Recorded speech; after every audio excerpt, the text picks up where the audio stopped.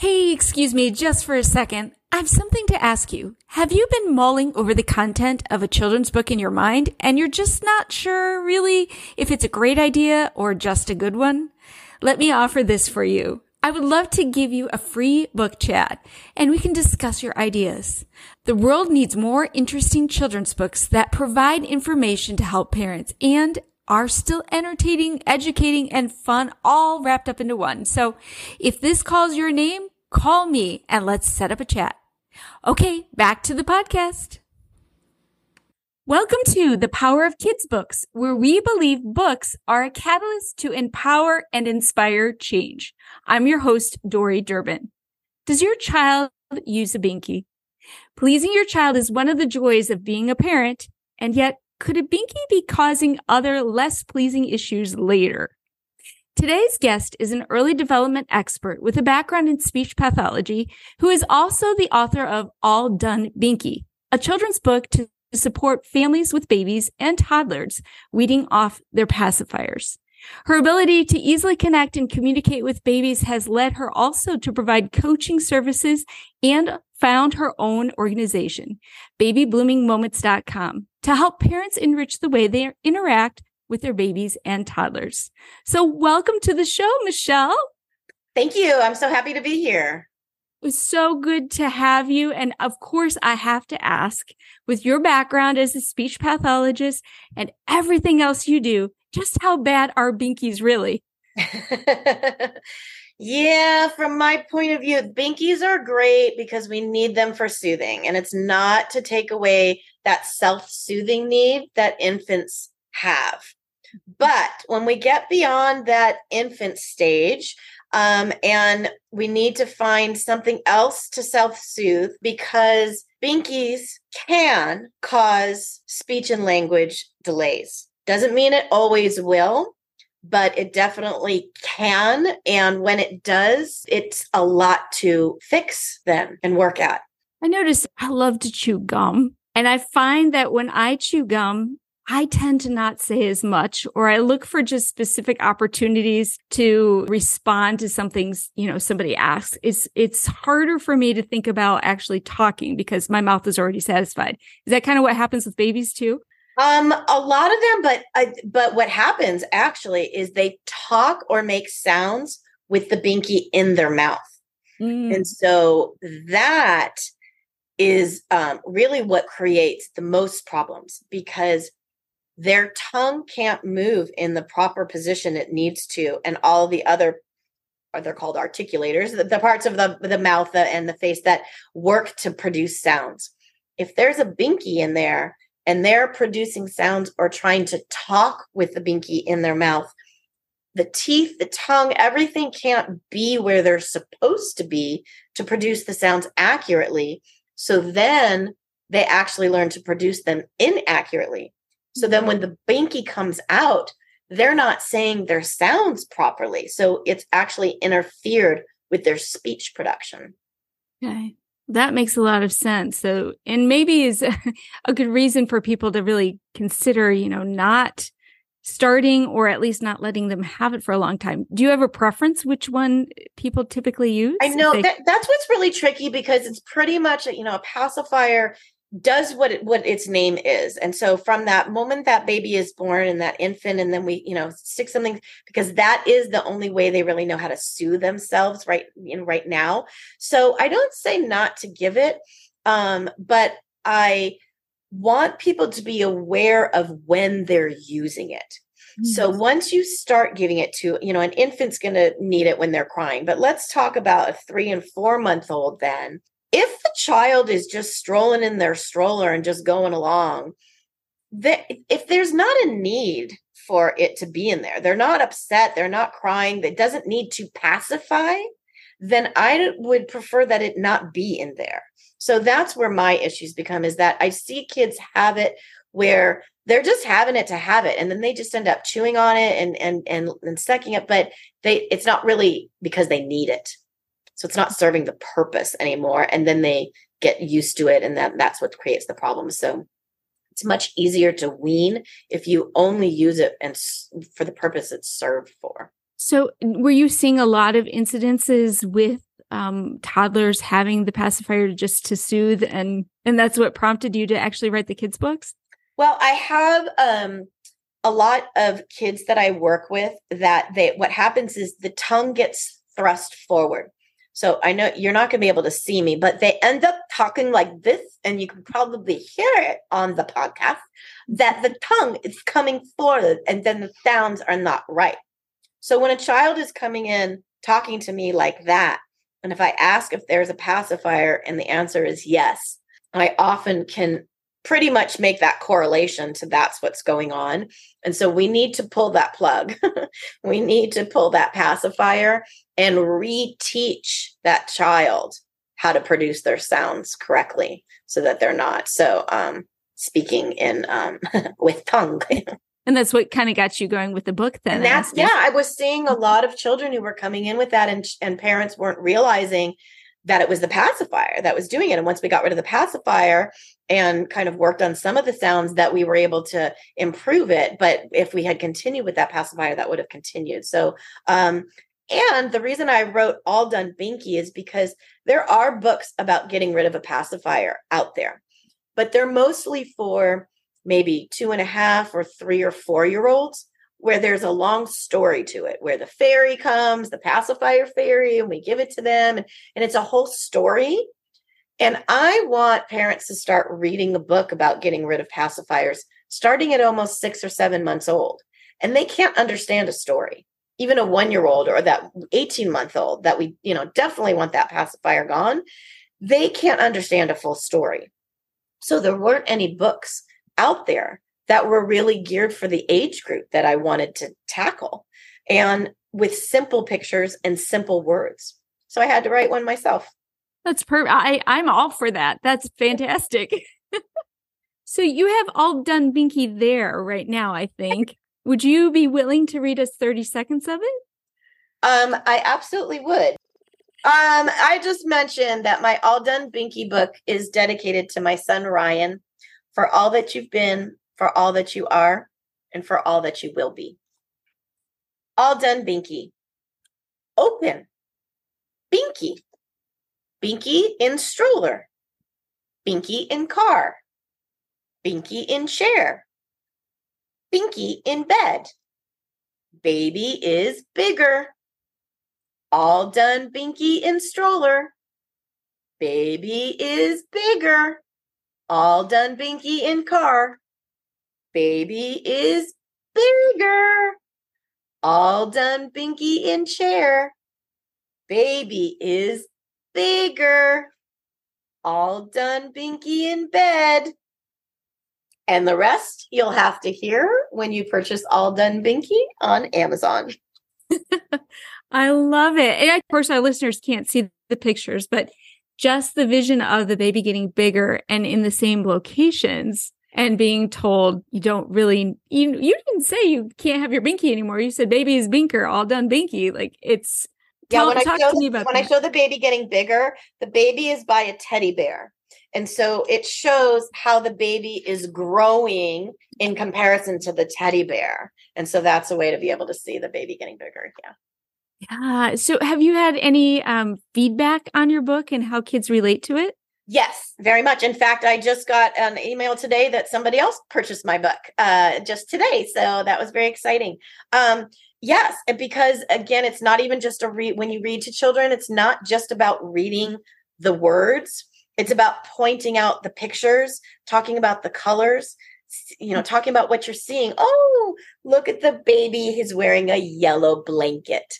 Because there's so much language and vocabulary filled with books and reading. So engaging with your babies and toddlers, it's not just reading, but it's how you read that really makes the biggest impact. I have a great reading strategy that I would love to coach you on.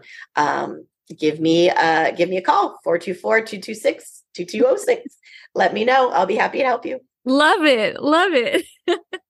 So, and I love that you're not afraid to point that out too, because I know when you're working with parents, I would assume that sometimes you run into a situation where they want to maybe have their child experience specific things, and the process that they want to use. And yet they're probably having situations that they can't do by themselves. And so it's probably one of those really big struggles that they have where they want people to help, but they're not doing it exactly the way that they would do themselves. On your website, what came to my mind with all that is that you have some resources about having grandparents watch your kids, about having nannies watch your kids, babysitters watch your kids. How do you help parents feel more comfortable with other people watching your kids in a way that's not exactly the way you do it? Well, that's true. But when I coach for baby blooming moments, I'm coaching the same strategies. So I'll coach the same strategy. I have an eye contact strategy. And like I said, a reading strategy to engage more with babies and toddlers. So I'm going to coach that to the mom. And then I'll coach that to the grandmother or the nanny. So everybody is doing the same strategy. So it does help to have, consistency. So I know not everybody is exactly the same, but with baby blooming moments and everybody getting more on the same page of using the same strategies, maybe with their own little tweak or their own little tone of voice. But then we're going to see a lot of that growth and blooming with that baby because they're getting it everywhere. So that's what baby blooming moments helps, is getting everybody a little bit more consistently on the same page with some really great proactive strategies. Do you find that a lot of parents don't realize how much of an impact or a role they have in their baby's brain development early on? Hugely. In fact, I just did I do talks with for groups all the time, to preschool teachers, to mommy groups. I just did a presentation to pediatricians before I came on to talk to you about coming back to those early years. Pediatricians see birth to 18. That's a lot of years. Those early birth to 3 years, those are the critical years for brain development. There are neurons that haven't connected yet, and the way they connect are by the experiences that they have. And during the first 3 years of life, babies' experiences are all through their grown-ups and adults. So we need to make sure that we're providing enriching experiences. So absolutely. Yeah. And I remember reading something also about the social, emotional, and, you just mentioned the mental development, but that we have an ability to affect that development from baby up as well. So how do you help a baby develop social skills or emotional skills early on? It's hard to imagine thinking about working with a very young baby and their social skills. But, and that is where actually the birth to 3, I call it like the lost population because of the COVID babies. Mm-hmm. Babies that were born during the COVID lockdown are behind their studies, and they're on my website. They're behind on their developmental milestones and a lot of their social skills because they were isolated and the only home they knew was the home that they were in for those 2 years, let's say. And so they don't know. There's a lot of pre-verbal skills that go on learning in that birth to 3 years. A lot of important skills that people don't really think about. So all the talk about COVID and what happened to the children, a lot of focus is on elementary school and high school and college, but nobody really talked about what happened to the children who were 1 and 2 years old because we didn't really think about it. They were impacted very, very deeply by not being able to go to the mommy and me classes and the gym classes. Their pre-verbal skills, their what we call social skills, their ability to look at other people and hold eye contact and attend to other people, their ability to smile at other people. That's a social skill. That's an important social skill that needs to be developed early on. And when the only people you saw were the only people you saw, and then all of a sudden you're placed outside that world and you're supposed to smile at all these people you've never seen before, and you don't even really know what a smile is because of the masks, it's really affected their brain development. And so it's crucial. It's not only so much that it would be nice, it's actually crucial that parents of children with babies born during the COVID pandemic get help and bridge the gap, which is something I can do with baby blooming moments. I coach my strategies so that the parents are doing things with the children that help them with their social skills, so that it increases their eye contact and increases their smiles and builds those skills that didn't get built. So fascinating. You wouldn't think that there would be that much of a difference, but as you're speaking and talking about faces being covered and all of those things that we just take for granted, that babies, just even their limited sight, as far as the distance that they can see, it's faces that they see. They don't see, things far, far away. So, wow. And imagine for 2 years, those faces were covered by a mask. And we know people's emotions a lot because of whether I have a smile or a frown or a growl on my face. Not even what I'm saying, but nonverbal communication is 80 to 90% of what we perceive, what we take in. So without having those facial expressions for babies to learn, they don't even know, when we said, what is a sad face? What is a happy face? They don't know. Wow. How would you know that you really need to focus in on that maybe your baby is actually behind? Because I think a lot of times people think babies just sleep and they eat and right. That's it. They're just lumps. They're right. Right. I mean, I don't think that, but I think people. But a lot of people do. Yeah. Mm-hmm. And they're not. They're taking in and they're learning every day by whatever is around them and surrounding them. And a lot of people don't know that. And so that's where I am educating. I'm doing a lot of podcasts and trying to get the word out there about how important these first 3 years of life are and how we need to make sure to really focus on them in different ways than we think that we need to. Not just diapering and bathing and feeding, not just caring for those needs, but we need to care for the deeper needs as well. Now, I know we had talked at one time about eye contact and being verbal.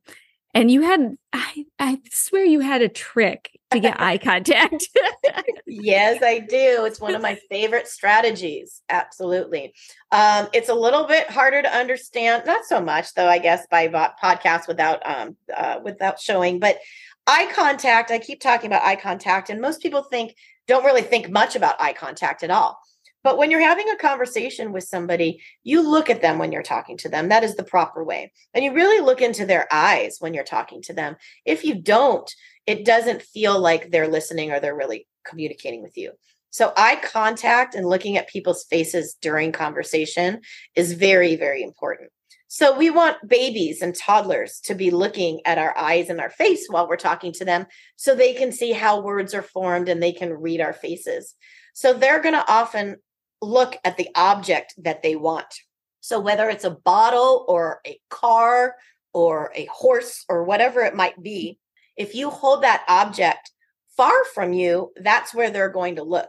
But if you take that object and you put it by your eyes, and what I'm doing is I'm holding a car right next to my eyes right now, then it's very easy to shift your eyes from the object to my eyes.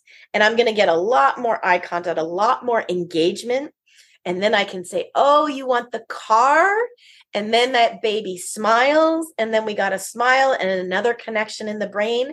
And then I can give them the car. So I've gotten more attention from them. They didn't get the car right away, but they had to wait.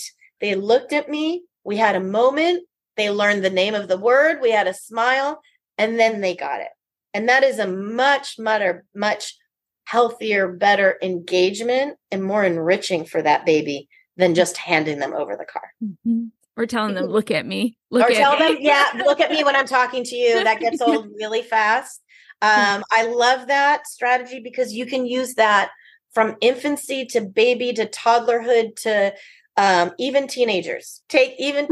You take their cell phone and you hold it by their eyes, and then you get them looking at you when you want their attention. So with husbands, do you have to open the phone? Oh, yeah. I love that. Especially as they get to be toddlers, their attention span is so short. Anyway, they're so distractible that having something that they really want close to your face it would draw them in for at least that brief moment and make that connection. That's awesome. That brief moment. And then you can what I do is then I elongate that moment and I make it on purpose longer before they get their car or their bottle or their reward or what it is, because that helps their tolerance of waiting. When we have to waiting for our turn and waiting for things is really hard. So if we can teach that ability to wait and have patience for something early. And you can do that by just holding off on that object. Not if they're crying, but if you've got them engaged and you're like, oh, it's the blue car. It goes fast. Ooh, you like your car. And they're just engaged and happy, not having it right away. That is all, very, very beneficial to extend that time between what they want and the reward, that instant gratification that we all know about. Amazon now, Instagram now, So let's go back and let's teach some waiting, because that is life. Yeah, I love that. I know you might not want to give all your secrets away, but I did see it on your website. You are a toy organizer? Yeah, a toy organizer. How did you say that? Toy organizer. I love that. And maybe you can tell them what that is and why that relates to babies, because I think this is so cool. Yeah, sure. So babies and toddlers area where their toys are and their shelves, it should be organized in some fashion. And so I often will go into homes for baby blooming moments.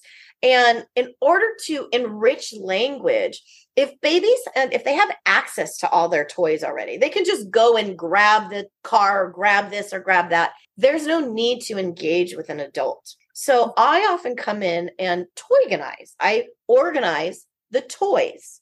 I like, I'm not going to tell you what I like, because then you're just going to go out and do it without needing me. So I won't tell you how I organize them. I'll keep that a secret. But if they're organized, if they're in things that can't be opened, that a child needs help opening, then they're required to ask you for help or open, and then you engage. So you're tweaking their need to have to communicate and need your help. And so that's what and there's ways to organize puzzles, so you don't get those puzzle pieces all lost. And then you, as the mom or the dad at night, are having to put a puzzle together that you didn't really want to do. So keeping things organized in the toygonizer helps with communication and engagement, where your toddler needs you to engage. And so it makes playing more fun and more engaging and more enriching. That's awesome. And your house neater on top of that. Yes. Yeah. And you get the benefit of a neater house. Yes. Because everything goes in its place. Yes. That's awesome. Okay. So I won't ask for all your secrets. I'll ask for one side one. So what advice would you give parents if they want to get started, let's say today? They want to get started and really interact with their babies in a way that's going to progress their brain development. Do you have any advice of something they can do today? I do. One of the biggest things that I find that I'm telling parents is you need to slow down. We anticipate a lot of what babies and toddlers' needs are. They need this open. They need something picked up because it fell. They need help with this. And we do it before we even give them a chance to express that they need help. And that expression might be in a word, help. If it's before a word, they're going to hand it to you. They might cry, but those are all expressions, and that's their communication. So slow it down. We need to wait and listen and pause more. Pausing and watching, how is your baby or toddler communicating to you? Allow them to communicate. Whether, again, it's a cry or what it is, but allow for that communication, and then you respond. Don't take away that opportunity for them to communicate, which we often do. We pick it up because it fell off the high chair, or we take that bag of goldfish and we open it and then give it to them because we know they can't open it. I give it to them closed, and I know they can't open it, because then they try and open it, and then they have to somehow tell me that they need help. And then that's my opportunity to engage. So slow down and watch and observe your babies and toddlers' ways they're communicating to you, so you know how best to respond back to them. Awesome advice. Awesome advice. Okay. You've got to give it to them and tell them where they can find you and where they can find your book, because I think they all want coaching now. Absolutely. So yeah, my coaching program. So I do it in person. I'm in Santa Monica, California, but I'm happy to fly out anywhere that anybody would like me to fly to if you're, paying for my flight. I'm also happy to coach. I coach a lot virtually. So you don't have to pay for a flight for me to come and coach you. I can coach you from my home office and from the comfort of your home. And I help grab moments, baby blooming moments. I grab the moments in real time and give you in that moment what it is that you should be doing, can be doing. That's going to help enrich those moments. So you can find me, my website, babybloomingmoments.com, Instagram, Facebook, TikTok, YouTube. They're all at Baby Blooming Moments. All Done Binky is on Amazon. Put All Done Binky book into the search and that will come up. You can email me, Michelle at babybloomingmoments.com. You can call me. I think I said it before, but 424-226-2206. I give free 30-minute consultations. There's no reason why you shouldn't call me to talk about your specific situation and how I might be able to tailor make my coaching strategies to fit exactly what your needs are. Or sometimes you don't even know that you need me, but you do. You can benefit for sure. Someday it's never too late. I say it's never too early. Well, I am excited for anyone who reaches out to talk to you and anyone who grabs your book. And honestly, such great resources, Michelle. Thank you. Thank you for having me. Thank you for coming.